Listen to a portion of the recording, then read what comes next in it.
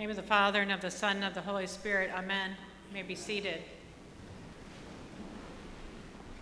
So, back when Willis Logan was here, I don't know if you remember Willis Logan, but he and I started at the same time, and he got our family hooked on those meal boxes, that you get delivered every week. He got some delivered to our house. We were kind of skeptical and hated it, and then we were like totally hooked. So we've been hooked since then, and this week our box came with all kinds of things on top of it. Zarg nut bites and galaxy greens and galactic beef melts, and I was like, what is going on? I did not order these things.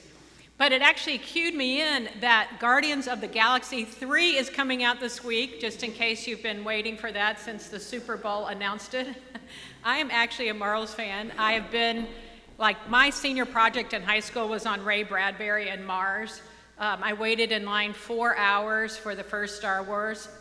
I am that old. I drove my own car there, just saying, so that you know. I have kind of been hooked on all things extraterrestrial and galactic since then. But what I particularly love about the Guardians of the Galaxy franchise is that these are blatantly self-centered characters who kind of come together as form this weirdo family of outlaws, and then they do good despite themselves. They're not really trying to do good, it just kind of comes through them. I mean, the main character, Peter Quill, who is Star-Lord, this is more than you wanted to know, but his dad's name is Ego, and he's fighting death. I mean, really, this could be a seminar in seminary, but I never got that in seminary. But everything I learned about science fiction, actually, was more when one day, rainy day in Seattle, we had nowhere to go, and it was pouring on us, so we popped into this museum called the Science Fiction and Horror Hall of Fame in Seattle, just to get out of the rain. But what this museum shows is how our human fears about the future are projected onto other planets and species and times and places so that we can wrestle them openly without kind of having to think about, well, that's not possible, you can't do that. So we project all of this, and you can track it through history. It was super interesting. It would take an event in history and then track how our arts follow that, trying to work through this future and our anxiety and our fears about it. For instance, Mary Shelley's Frankenstein in 1818 showed kind of this hyper-religious Victorian anxiety about the expansion of science without any kind of moral context. Or next to that, you can put Huxley's Brave New World, if you ever had to study that, in 1932. Think about the timing of that. 1932, it's sounding the alarm of an all-powerful state. 2001, A Space Odyssey, worried about whether or not we can trust the machines that we are putting our lives in control of. Think about that one. So you get the picture, history, and then these things come out to try and help us grapple with that. So right now, a lot of the movies of the last 10 years have been about what is going on? What is going on? This random existence in the galaxy, who's in charge, who is who, and how do I live into this random existence? So that is what part of this Guardians of the Galaxy, a lot of that language around we need a guide, right? So the emotion of anxiety about what we're projecting here, about the fears that we're facing in our future are very real for us every single day. That's part of being human. Dr. Brene Brown defines anxiety as a place we go when things are uncertain or just too much or overwhelming. Like what will happen tomorrow or next month or next year? Do I have what it takes to do that? What will I do if X happens? How will I respond? If I only think hard enough, prepare well enough, I can prevent that. We believe that worrying maybe is doing something about that future, but it looms out there, unknown, uncertain, and we feel a little terrorized by it. But the worry can actually sap you of all the strength and energy that you may need tomorrow to face that future. So a wise friend of mine said, the future is only a problem when it's the future. Think about that for a second. When it becomes the present, it doesn't seem so bad. So the future is terrorizing because we cannot wrap our minds around it, and that's why we do these things like project. This human experience is also based on our memories of suffering. So we take what's happened to us in the past and we try and say, okay, That was terrible. I don't want to feel that again. How can I prevent that? Tomorrow is not always a friendly place based on what might have happened to you before, because we've all suffered. We've all had suffering in our lives, things that have made us feel a little untethered, a big speed bump in our life, something that we went over that made us feel like we were not grounded. Oncologist Dr. Rachel Naomi Remen, who's one of my favorite authors, wrote in her book, My Grandfather's Blessings, the story of a woman named Mary. When Mary's son was diagnosed with cancer, she was so bereft, she ran through their house, howling her outrage to her neighborhood. She was opening up all of the windows and all of the doors and just howling out the windows. Her husband was just so distraught by this that he was chasing her with their phone, saying, Mary, Mary, I have our therapist on the phone. And she turned around and screamed at him, hey, Harry, you talk to the therapist. I am talking to God right now. So think about that just howling like, God, what? Mary could not imagine how she could live with her son's diagnosis, and she needed God to know it. What are you doing, God? So what anxieties are you suffering from today about this future that you cannot control? What do you see that cannot be contemplated, cannot be accepted in your mind and your own way of dealing with things? You know, money can be a really common source of anxiety. Will I have enough? Will I be able to do what we need to do? Big transitions that loom in the future can overtake our thoughts. Being worried about our children and what's going to happen to them. Depression can make any kind of future unfathomable. We worry about those in our lives and what is happening to them. Like Mary, we want to know if God hears us and if he's there for us. Our troubles seem larger than life. Who is in charge of this seemingly random universe? We rarely get a chance to hear scripture on Sunday from the books of Peter, but today we have a brilliant passage that speaks into our fears and our anxieties and our suffering.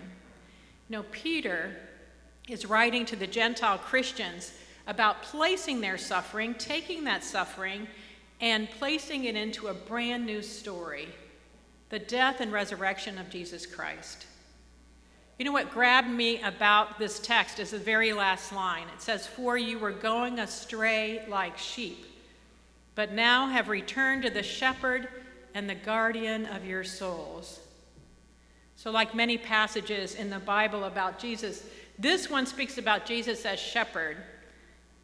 And kind of like our children's sermon today that Josh had, but unless you have sheep at home, it's really hard to feel the impact of this particular image in our society now. You can even hear the disciples, they don't get it, he has to repeat it. But we can totally understand going astray, feeling astray, not a part of, not belonging. I feel astray when my fears are louder than my faith. When I'm focusing only on how I am going to solve my problems, not on how I can trust Christ to guide me. St. Peter tells us that Christ is the guardian of our souls. So what does that mean? Can I believe that? So when I think of this passage, I actually think of a bodyguard.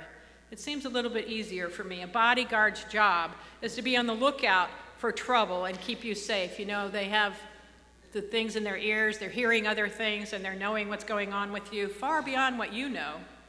So when you're suffering, we wonder why Christ has let us down, why our trouble wasn't prevented. But we are truly unaware of the magnitude of what is truly going on in the world. We are living in God's world instead of God living in our world. As the guardian of our souls, God came to us as Jesus Christ and took the proverbial bullet for us on the cross, suffered the pains of our sins by jumping in front of that and taking that bullet. When we have gone astray, Our shepherd guards us day and night.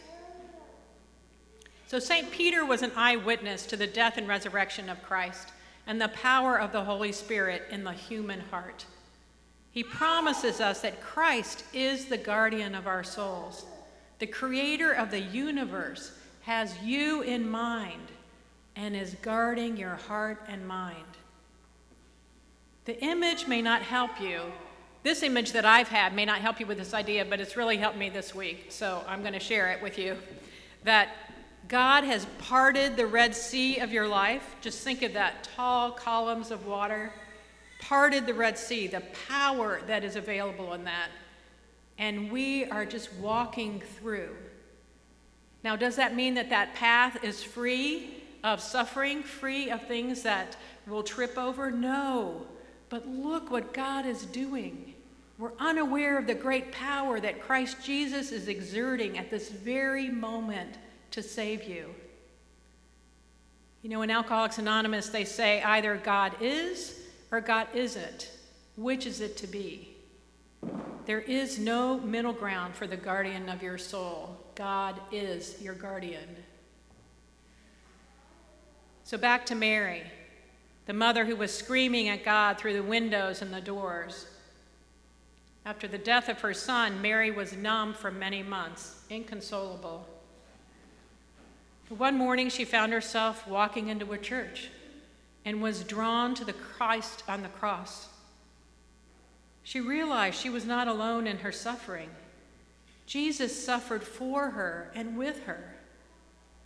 She says, somehow knowing that there was no expectation of not suffering, she felt understood and heard.